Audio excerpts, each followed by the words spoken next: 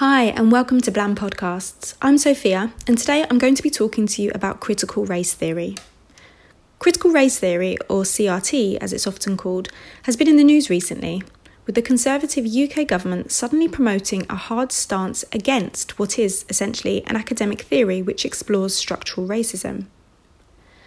After a difficult summer where thousands of black people and people of all races took to the streets to protest racism, with many black people sharing their own experiences of racism and demanding that Britain more fully acknowledge the injustices in its history, its government stance is all the more shocking and exposing. MP and Government Minister for Equalities, a black woman, Kemi Badenoch, said at the end of a 6-hour debate to mark Black History Month, "We do not want to see teachers teaching their pupils about white privilege and inherited racial guilt. Any school which teaches these elements of critical race theory or which promotes political views such as defunding the police without offering a balanced treatment of opposing views is breaking the law." This seems to be a direct challenge to the rise of organisations trying to readily address the gap in teaching Black history, and those who have lobbied MPs to decolonise the curriculum, asking for a more truthful history about our country's role in colonialism. The government has not only failed to step up to this, but they have now created a strong opposition to this position. They're clearly seeking to hush discussions around race and racism, and have branded the Black Lives Matter movement as dangerous and extreme.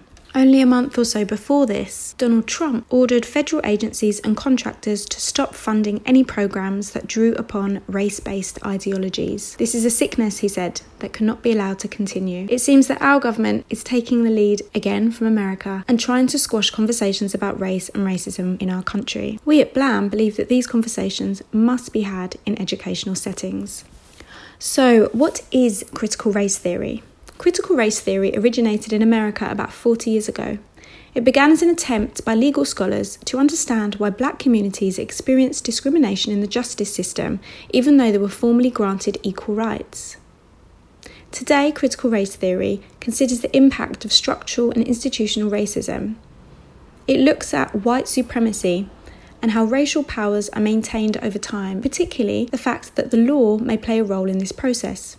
Critical race theory also explores ways to counter this and achieve justice, equality, and freedom for black people. Critical race theory is a useful way of thinking about racism. Many people think of racism as being an issue of a prejudiced individual with backwards views.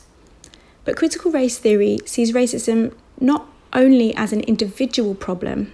Critical race theory argues that you can have racism in a society without necessarily having individual racists. It argues that racism is so embedded in our society that we need to think about our unconscious bias and the power structures that benefit certain individuals and harm others. Critical race theory isn't about seeing our blackness as victimhood or white society as evil and the oppressors. It's about examining the reasons why we, as a whole, are not receiving justice and equality as we should. It's an honest, uncomfortable critique of all aspects of our society and about what they can do to make things more equal and more fair. Discussions about white privilege are not supposed to cause offence.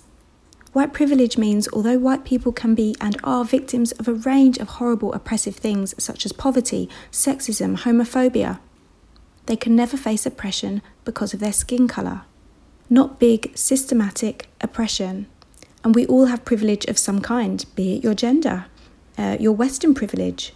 If your parents own their own home, went to university, and you have class privilege, having privilege doesn't make anyone a bad person. But it does mean that those with privilege have power. They have power that others do not. And it's how we choose to use this power that matters. Those with privilege must listen, learn, and actively use what they can to help make things more equal and fair for others. So critical race theory might be coming under fire at the moment, but this backlash is only because things are moving forward. We are demanding change, we are speaking up, and things are happening. So please, let's not stop now.